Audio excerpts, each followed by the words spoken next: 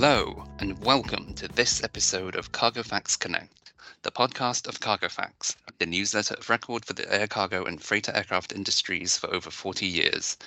I'm Jeff Lee, editor of CargoFacts, and it's Friday the 9th of February. This week, we were at CargoFacts EMEA in Amsterdam, where we heard from top industry executives on the latest in the freighter space. While we were there, I caught up with Beatrice Peters and David Tim, who are both vice presidents of new business at Backbone Freighter Leasing, the launch customer of Kansas Modification Center's 777-300ER CF conversion program. Hi, Beatrice and David. Thank you for joining us here at CargoFacts EMEA. Why don't you just quickly go into the background of the Dr. Peters Group and how and why you set up Backbone Freighter Leasing?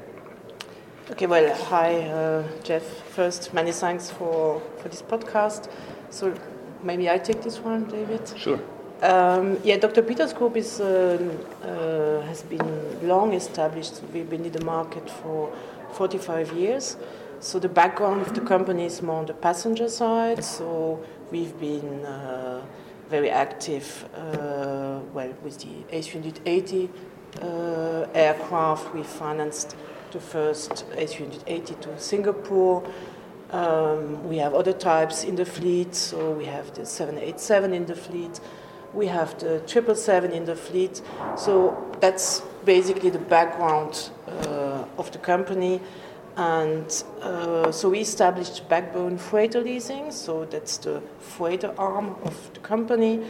And the origin of that is that we have ourselves some 777 in the fleet. So we did some analysis, and that's a very promising and sensitive way to use our feedstock. And we think that the 777 is the future of the wide-body segment. Mm-hmm. Yeah. Okay. And you obviously are the launch customer for the Kansas Modification Center 777-300ER CF program. How did you end up deciding to partner with KMC, and were you also looking at the other conversion programs as well? Maybe just because, yes, we're the launch customer, so maybe just to say that we have 10 slots with KMC, so we have 3 firms and 7 options. And we had a look at the various conversion houses. Do you want to? We have currently a feedstock of 3 Boeing 777-300ER, and we were taking a closer look at all 3 programs, but the approach from Kansas Modification Center to work in partnership with NIA Works was for us, we were very convinced of that because there's a large engineering capability behind NIAR. We know that NIAR has been existing since a few decades and will in the future also exist for a long time. They are working on various other programs successfully. So we are convinced that there are the right people working on that product, and the idea behind it was also for us good to understand, because the certification, the risk to certify the 777-300ER CF is lower because the changes are not so significant that the FAA will certainly has less difficulties to approve this STC. Right. And coming back to your question concerning the timeline, we think that this is one of the reasons why Kansas Modification Center and NIA Works can keep the timeline because there is less flight testing necessary, because there are not so many changes. and the engineering is not too complicated. The integrated system of the Boeing 777-300ER, which is basically very, very good, has not been touched, especially the software of the airplane, and so this will be still flying like a normal 777-300ER, and not designed from scratch, so to say. Right. And things are still on track for, you expect your first one by the end of this year, definitely. STC end of the year, and delivery beginning of 25. That depends on the customer. Yeah. So if we have a European lessee, then we depend on the EASA validation.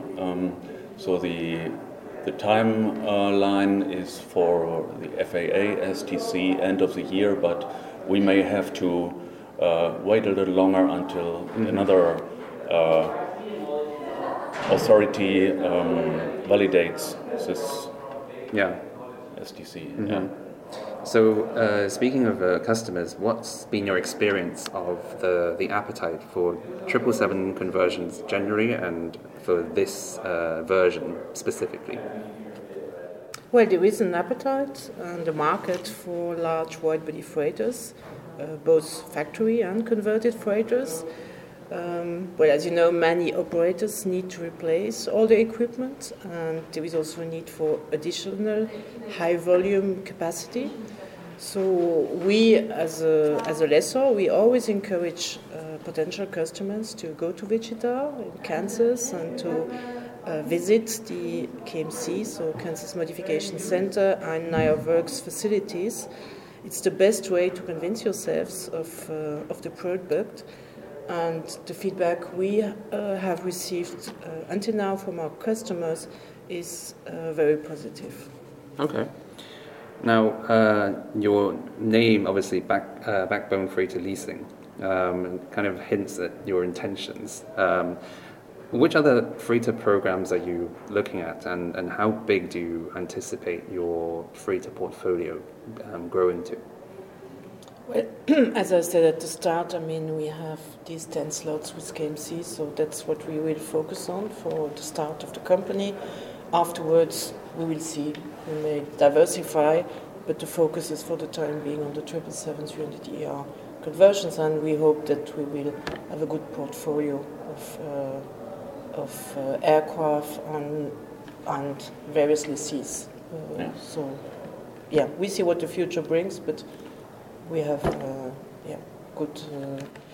There's enough work in that segment right now. Yeah, well, thank you so much, and good luck to you as we go forward, and hopefully we'll see this new 777-300ER CF flying very soon.